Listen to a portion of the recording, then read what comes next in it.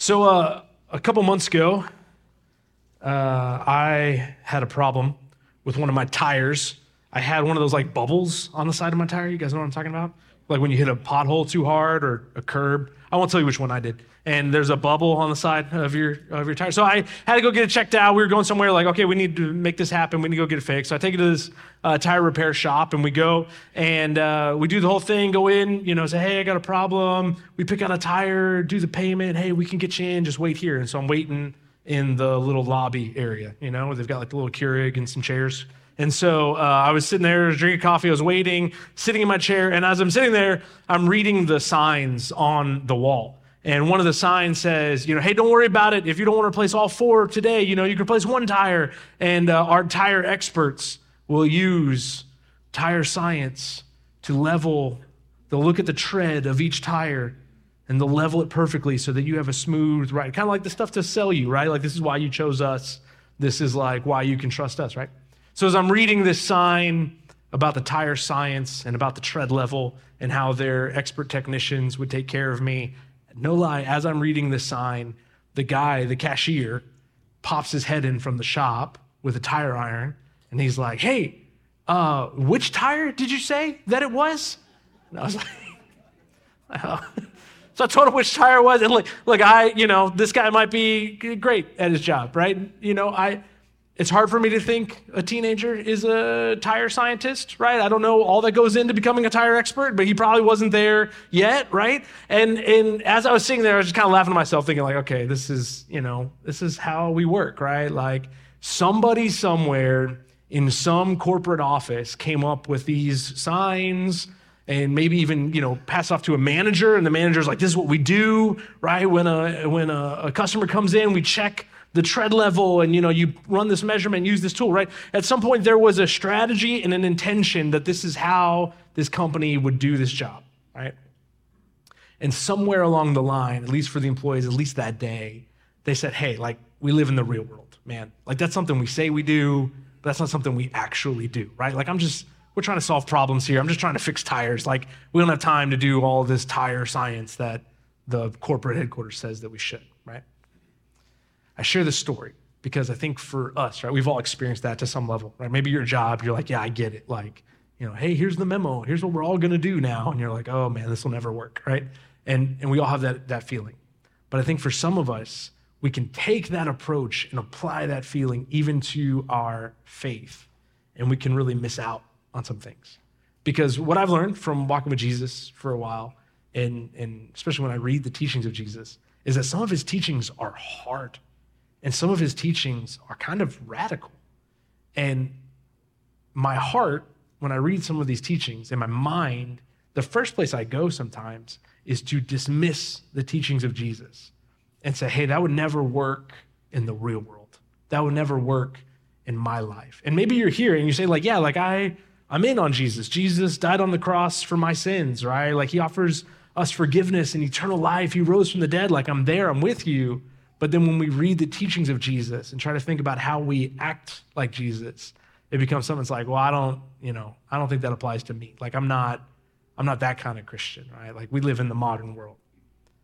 But I think when we dismiss the teachings of Jesus, we dismiss what he's trying to do in our lives and the work of the Holy Spirit in our heart and the work of God's word when it brings conviction into our mind and our heart, and then the transformation that God can use us in our families, in our communities, in our workplaces, in our homes. So I want to look at one of those difficult teachings of Jesus that's probably really familiar to you that maybe you dismissed a long time ago. Okay, so if you have a Bible, go ahead and open with me. Book of Matthew, chapter 5, and we're going to look down here at verse 38. This is Jesus teaching. This is the Sermon on the Mount. This is like the greatest sermon of all time. And Jesus is already in it, near the end of the Sermon on the Mount. So he's already covered a lot of different topics. He's already talked about a lot of things that are like real world that people deal with, right? He's talked a lot about like divorce and anger and lust. And a lot of his approach in the Sermon on the Mount is correcting the teaching of his day.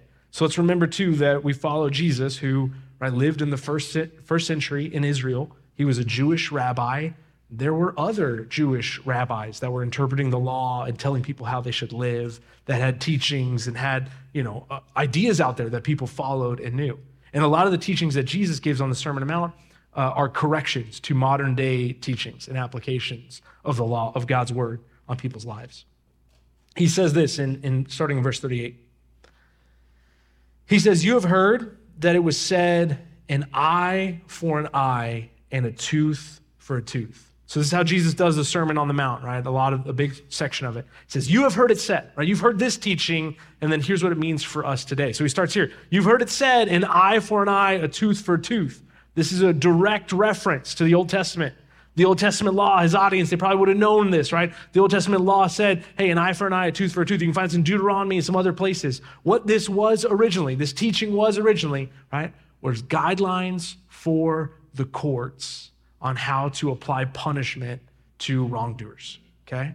So what this meant, an eye for an eye, a tooth for a tooth, was this was a teaching from God's words to the courts on how to punish wrongdoers. So if someone was caught stealing, right, then the biblical principle laid out was an eye for an eye, a tooth for a tooth. It was that the punishment has to fit the crime. So if someone was caught stealing, you wouldn't chop their hand off, you wouldn't execute them, right? They would pay back what they stole, and they'd pay back what the person missed out on because of this event, right? But that was like fair, right? So it's a guideline for courts on how to execute justice and punishment. But in the time of Jesus, it had become a personal ethic.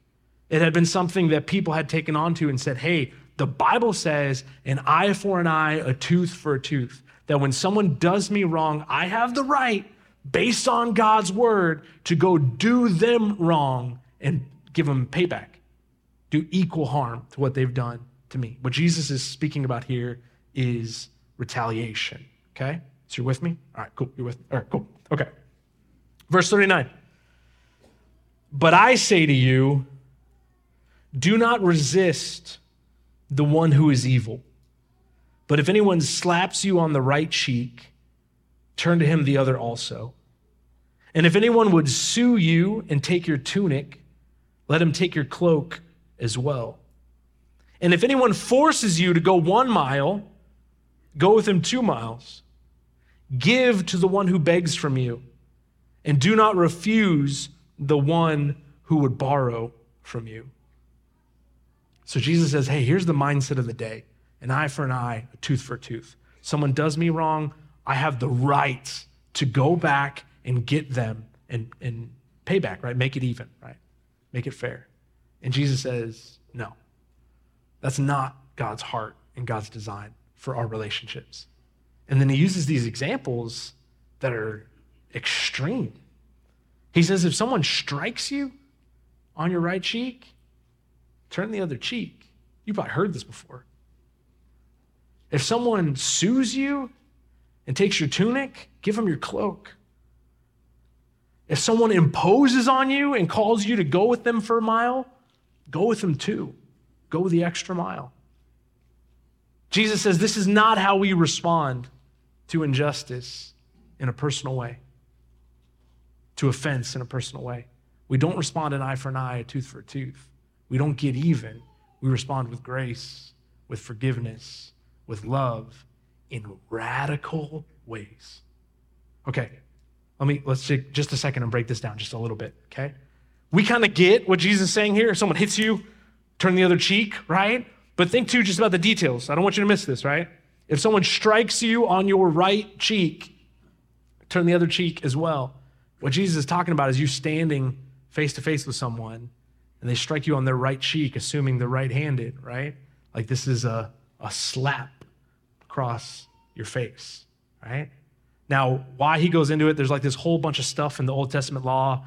You and I, we can talk about it later. We can nerd out about it later. It's super fun, right? But there's like all this stuff about like the difference between a closed-handed hit back in that day or like an open-handed slap. But like basically what Jesus is saying here is this is not an act of rage. This is not someone coming in attacking you. This is someone standing in front of you and slapping you across the face.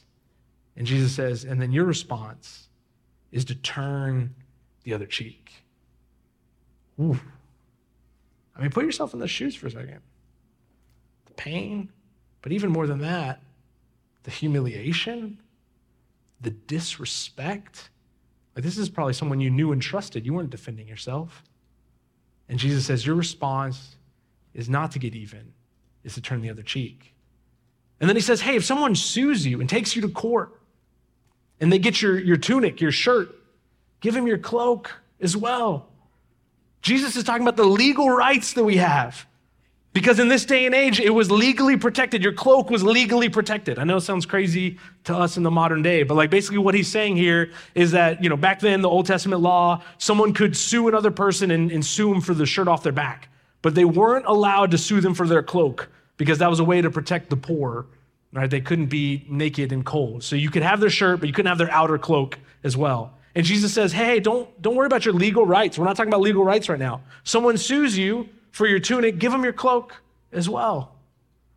And go the extra mile. Jesus is talking about our enemies, right? Again, remember where we are. We're in Israel, first century, right? Remember the Roman Empire had conquered the world. And so Rome has conquered Israel. Israel is under Roman authority. The Roman army rules. And back in that day, if you were walking along the road, just doing your thing, living your life, Roman military members had the right where they could call upon you and they could ask you to carry their gear, carry their pack. But legally they were required, or legally you were protected. They could only ask you to go 1 mile, right? So you could be living your life. Could you imagine that? Living your life, trying to, get home, trying to get to work. And then a Roman officer's like, hey, come walk with me for 1 mile. Oh my God, right? The inconvenience, the imposition, but also just like the hatred there, right? This is an occupying force, a conquering enemy. Like, they probably did it grudgingly. They probably were like spitting and cursing the whole way. They're probably, really mad about it. And Jesus says, well, if someone asks you to go 1 mile with them, a Roman military member, go 2. Show them kindness. Give to the person who imposes on you. When someone asks, give. Whatever they want to borrow, give. And if you're like me, you think, man, Jesus, how does this work in real life? And you got a million questions. You're telling me that when I'm hit, I'm supposed to turn the other cheek? You're telling me when I'm sued, I'm supposed to give them more? You're telling me when someone imposes on me and takes advantage of me and makes me serve them, I'm supposed to serve them further? How does this make sense? Why is this the teaching of Jesus? And probably for you, you might have a million questions of how this works out in your life. And then the other side, kind of the heart impulse that I think we all have, is just a sense to dismiss it and say, hey, this is one of these like church things, like, hey, it works for you, Jesus, because you're Jesus. But like for me, like I can't do that, right? Like I live in the real world. But I think we miss out when we dismiss the teachings of Jesus like that. So let's think about this, all right? Let's try to actually take this into our lives. Let's try to address some of these questions when we face a radical teaching like this of turning the other cheek. So when we think about it in the context of our lives, here's what I think Jesus is trying to get across for all of us. Jesus is trying to get across with these extreme examples that Christians are called to be an example to the world in putting others first. That we are called to lay down our rights and our honor and take great expense on ourselves. Why? To show the love of God to others and to bring them peace. And it goes against every natural instinct that we have. And that's why Jesus teaches it. Because that is not the natural instinct, to be slapped and turn the other cheek, to be sued and to give, to be imposed upon and to serve. That's not our natural impulse. So one of the objections that comes to mind, that maybe comes to mind for you, is saying, okay, Jesus, let me take you at your word. If someone does this to me, someone offends me, someone disrespects me, someone takes advantage of me, and you call me to love them and serve them, then who will make them pay? And what Jesus is reminding us and what he's pointing us towards is that God is our defender. Deuteronomy 3 tells us, vengeance is mine, says the Lord. That God is our protector. And that it's actually not your job or mine to seek out justice in that sense, personal justice, to retaliate and avenge ourselves. But that God seeks that out and brings justice on our behalf. And it's tough, right? But there's a reasoning behind it. It's because we have a mission and a life to live. And we know that retaliation and anger and bitterness and unforgiveness, all that stuff can just consume us. Several years ago, I was driving my car, and I was turning across some traffic, and there was like a big road, right? So 4 or 5 lanes, probably like 2 or 3 on this side, 2 or 3 on this side, and there was like a center turn lane that both sides could use to turn in, right? I could turn left, and the other person could come and turn left. You with me? Right? You get it? You've been in there, right? Okay. So I'm turning out, I'm going into this turn lane, turn my car, boop, go into this turn lane, and I'm sitting in this turn lane. I am stopped because the oncoming traffic is just too much, right? So I'm waiting for an opening so I can turn left. And as I'm sitting, stopped in this turn lane, directly in front of me is this lady in her car, and she's driving her car, and she's looking behind her so that she can merge back into the lane next to her, right? Okay? So I'm looking at her window, or in her windshield, and she is not looking at me. I do not see eyes, right? She's not looking forward, and she's driving at me, looking behind her, right? And so what happens? She drives right into me. Boom, right into me, right? And I remember my feeling was not like anger. My feeling was like, seriously? Like this happened? Like what? You weren't even like looking forward? And I was so, all right. So we get out, we check on her, we do the right thing. We pull over to the side of the road. There was an officer nearby. He came by, and he takes the report, and he says, what happened? I was like, well, I was stopped in the middle of the road, and this lady wasn't looking out her windshield. She just drove right into me. Like, it's her fault. Like, I don't know what to tell you, right? And so he's like, okay, he takes the report, right? Goes over to her, talks to her for a while, takes her report, all that kind of stuff. Comes to me several minutes later. Says, hey, she's got a different story from you. And it's her word versus yours, and I wasn't there. So I can't make a judgment on it. So we're just going to call it 50-50. Your insurance will pay for her repairs. Her insurance will pay for your repairs. And I was so mad. This rage came out inside of me, right? And this guy does his report, hands me the paper, and leaves. And I am not done with this, right? I am taking pictures of the road. I'm taking pictures of my car. The insurance agent calls me later. I'm like, you do not understand. We are fighting this with everything we have, right? I'm not paying for her repair. I'm going off on it, right? And for weeks, I was about this, so enraged, until finally someone older and wiser was like, man, you can't quit. You got to quit driving out and taking pictures of this road. It's done. It's over. It's a couple $100. Move on. It's not that big of a deal, right? But so many, for us, right? We get tied to these grudges. There's these things that we hold on to, right? I gotta get even. And what Jesus is pushing us towards is, man, respond.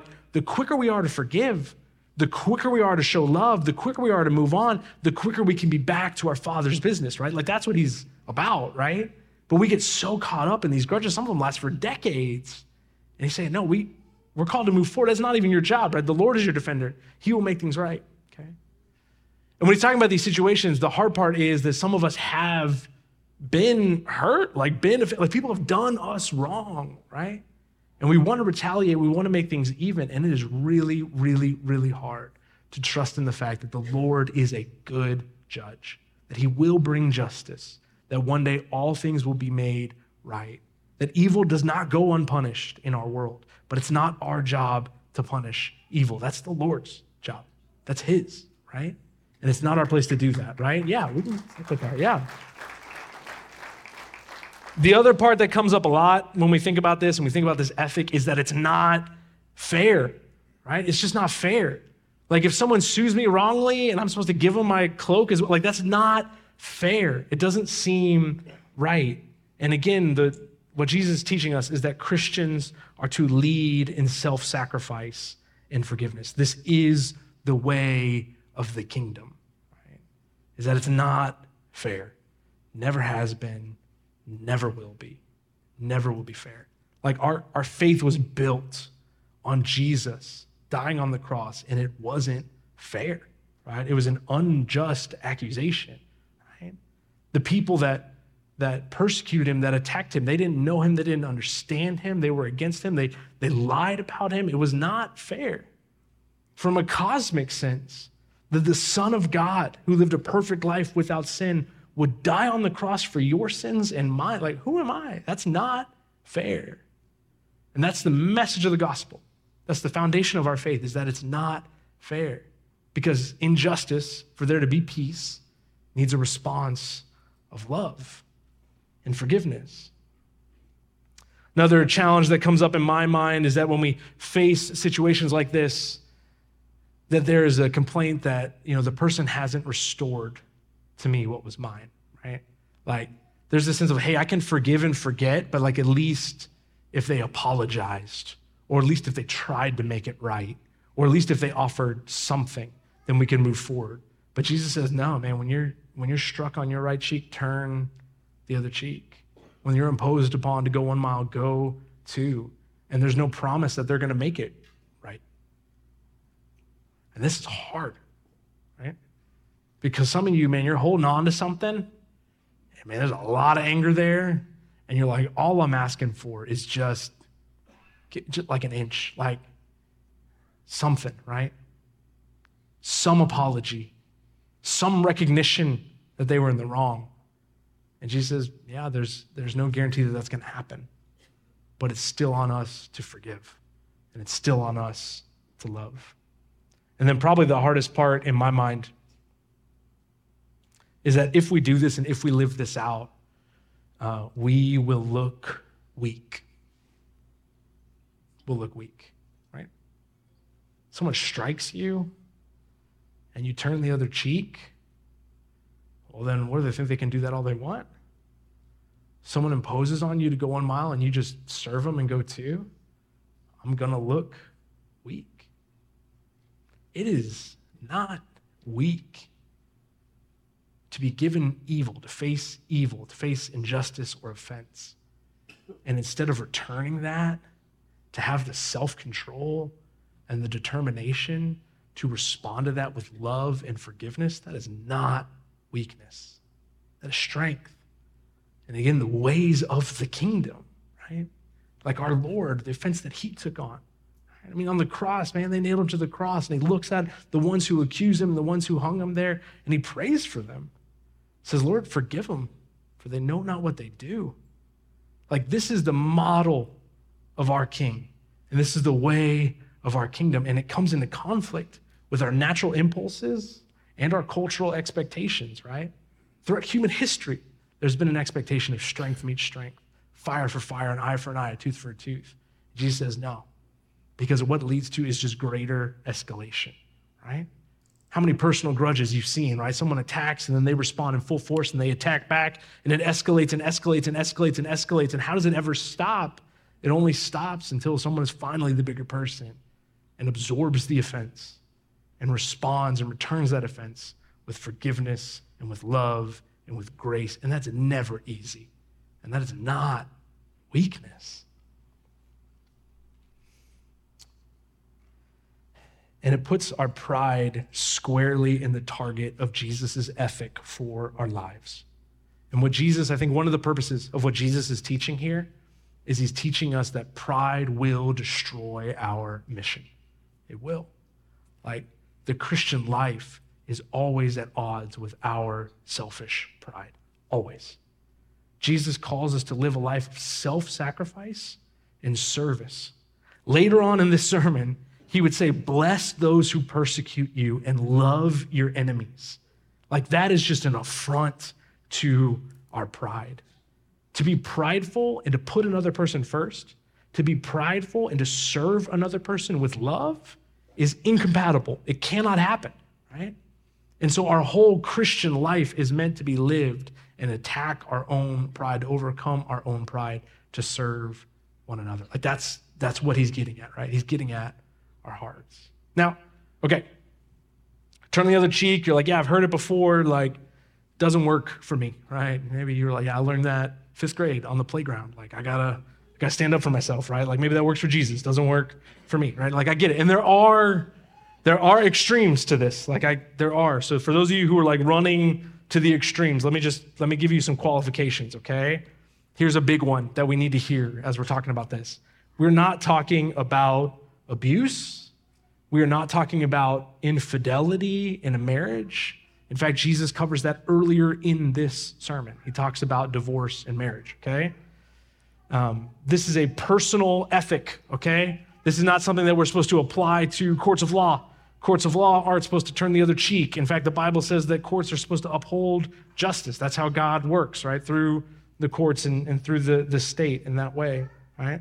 We are not expected, or we are not called to expect other people to do this, to suffer in this way. As Christians, we're not supposed to look at the suffering of another person and be like, well, turn the other cheek. Like, no, like as Christians, we are called to actually step in, and the self-sacrificial move is to step in and protect, all right? So this is not about other people, it's about personal, right? It's a personal ethic. It's a personal ethic, again, about how I respond to offense, that I do not retaliate. So this is not something we can use on another person, okay? So do not go home and talk to your husband or wife and tell them to go the extra mile. That is not how this works, okay? Like Jesus talks about that too, like the log in our eye versus the speck in a brother's. Like this is about us, this is about me, it's about my heart, okay? It's about you and the Lord, it's not a message for your husband or your wife, right? And we're not called to seek out this harm, right? We're not called to like seek out suffering, seek out harm, but when it comes, how we deal with it. And we're not called to take advantage of others, obviously. We're not called to just do whatever we want and expect people to turn the other cheek towards us. It's not what Jesus is teaching here. Okay. Well, let's not get all these qualifications and extremes and then just dismiss it, right? Like, let's not be like Peter Cartwright. Have you heard of Peter Cartwright? This guy, he was a Methodist circuit rider in like the Wild West days in like the 1800s.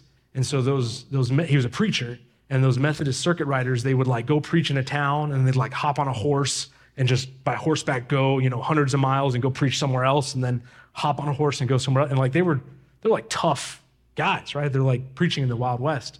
And there's this story of Peter Cartwright that one time he showed up in this town and he preached a sermon, and then this guy came up to test him on his faith, and he smacked him across the face. And he didn't do anything. And he smacked him across the face. He didn't do anything. And then he smacked him across the face. And then Peter Cartwright got up and gave him an uppercut, right? He said, my Lord didn't say anything about a third slap, right? And we're like, yeah.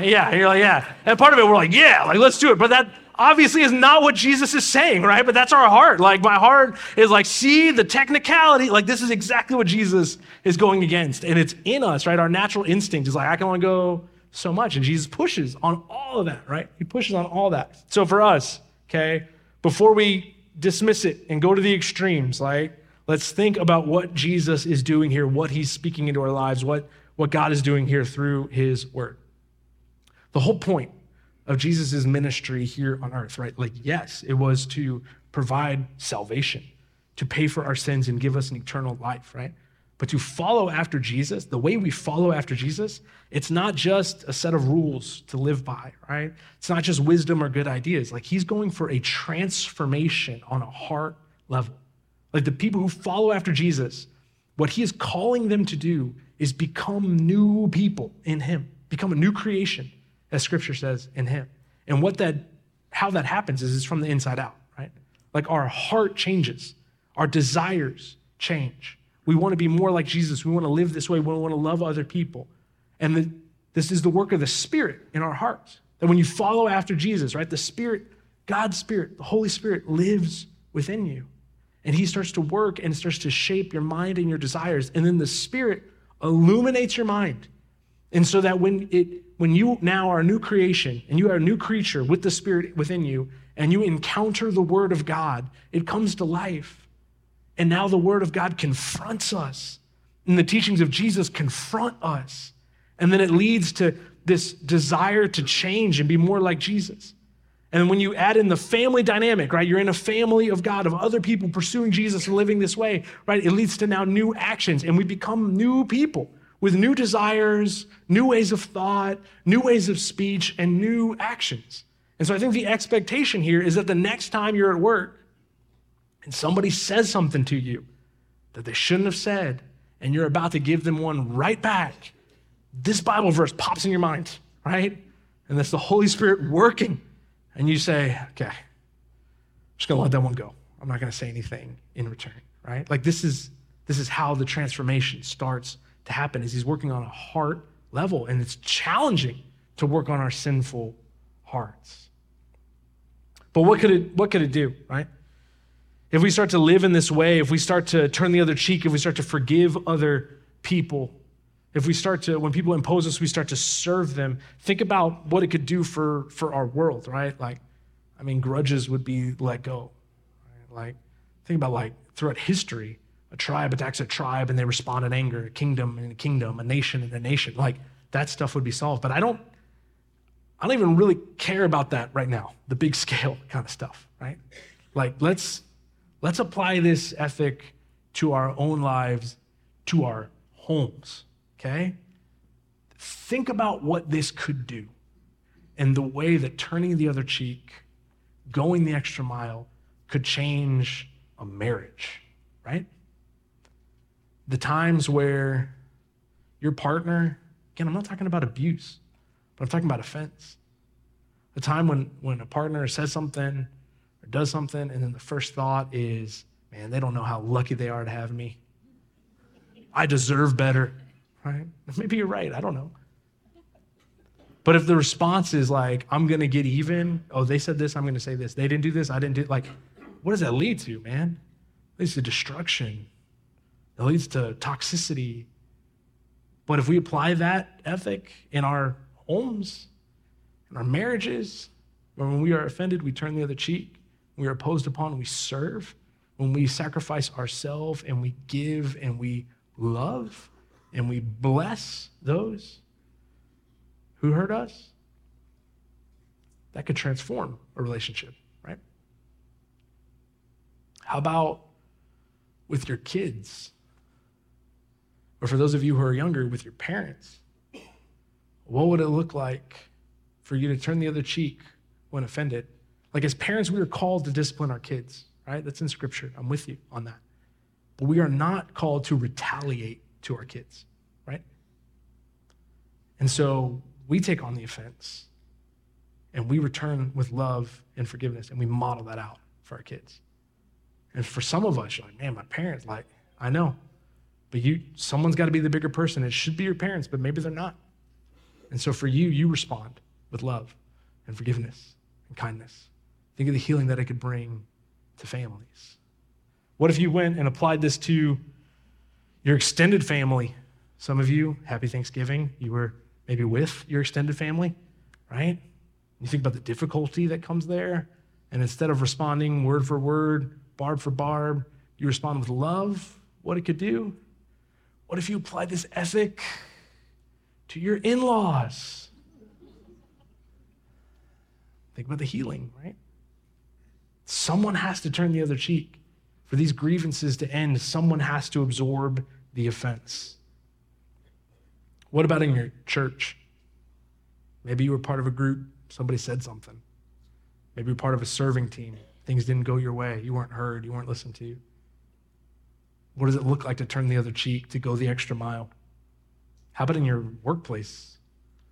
When it's outside your job description and the world's telling you, yeah, you deserve better. What does that look like to go the extra mile? What kind of impact would that have in your workplace? What it leads to, this turning the other cheek, what it leads to ultimately is peace. That's what it leads to, is peace. And there is no peace without cost. Always. Any conflict, there's cost. And the only way to peace is for someone to absorb that cost. And that is hard to do. That takes strength. That takes self-control. That takes maturity. But it is the way of our Lord Jesus. Can I remind you about another Bible verse? Romans 5:8 says, but God shows his love for us, and that while we were still sinners, Christ died for us. Later on, he'll go on to say that while we were still enemies of God, God gave his son for us. God knows all about this, taking on the cost to bring peace. It's the story of the gospel, right? That God created us out of love to serve him, to honor him, and to rule the earth and be his stewards of the earth. And we took that creation and we took this life and we said, no, I'm going to do it for myself now. and I'm going to try to build my own little kingdom, and I'm going to put other people down, and I'm going to put myself first.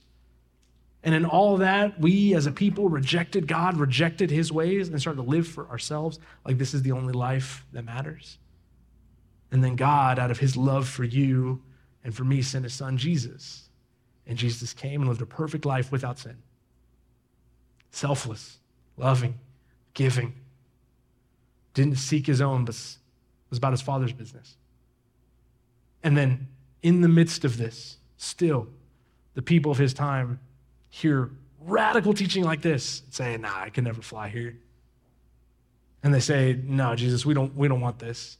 And they reject him and then go so far not to just reject him, but then also to attack him and try him and execute him on a cross.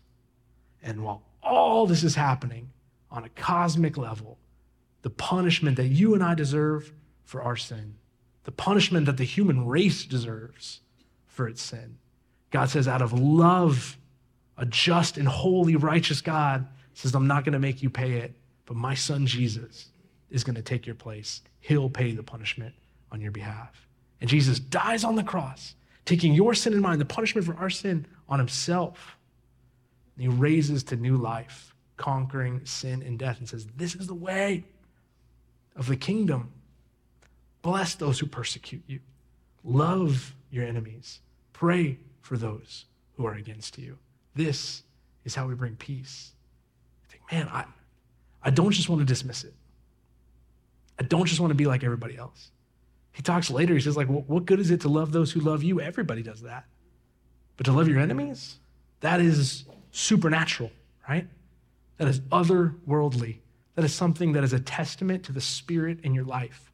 And think about how that would play out in your family, in your marriage, in your home. Like, someone has to lead. It's like a de-escalation, right? Like, man, if I hurt you, you hurt me. Like, someone has to risk themselves and say, yeah, like they might not ever apologize. They might not ever get what's coming to them, but someone has to risk themselves and be the first to offer forgiveness and love. And for us as Christians, that's our responsibility because that is the way of our Lord Jesus. So that's my challenge to you this week. Say, man, what are those situations where I feel like the Holy Spirit's working, he's convicting me, he's calling me to be the first one to step out and to show love, to forgive, to offer grace. And even though it doesn't seem fair, even though it doesn't seem right, man, maybe that's what God is calling me to do. And for those of you here saying, man, I don't get it at all. Like, this is a kingdom ethic for those that are in the kingdom, right? And the first step for you is you need to follow after this Lord who died on the cross for your behalf. I promise you that when his Spirit lives within you, his word becomes alive. You start to understand the teachings of our Lord. They're still difficult, but they make sense. And so I want to offer us a time of prayer. And I want to pray for two people. I want to pray for all of us here who maybe are just, thinking through that situation. You're like, yeah, I hear you. And like, for whatever reason, I can't stop thinking about this person at work. Or for whatever reason, I can't stop thinking about this person in my house. And you, like, that's the person. That's the person for you. And I'm going to pray for you for strength and opportunity to show love. I'm going to pray for peace in that relationship.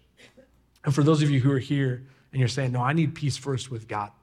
I know that I'm still a sinner. I know that I'm still at war, an enemy of him. I'm going to pray for you too. And that you would just follow along with me and that you would pray for God's forgiveness. Pray for this new life that he has to offer you. All right, can we pray? Can we pray together? Let's pray. Father God, we thank you for your love. We thank you, Lord, for all that you've done. I pray, God, for us, for our church, our community, the people here, Lord, that you would lead us. It's difficult to show love, to be the first to forgive, to bless those who persecute us. But God, I pray that we would do it. Pray, Lord, that you would give us opportunities this week, that you'd press into our mind and our heart, that you'd bring to mind even these verses. And Lord, that you would bring healing. So God, I pray that you would use us as instruments of your peace in our homes and in our workplaces. I pray too for my friends here who know that they're far from you and know that there's no peace between them and God. I ask that they would just pray along with me. Father, I'm a sinful person. neglected you, gone against you, I've gone my own way. Lord, forgive me. I believe that Jesus died on the cross for my sins, that he paid my debt, that he rose from the dead. Lord, I pray that you would send your Spirit to live within me, that you would change me. From the inside out, I would be new. I'd be found in you. I'd be new in you. God, I pray that you would do it. It's in Jesus' name I pray. Amen. Amen.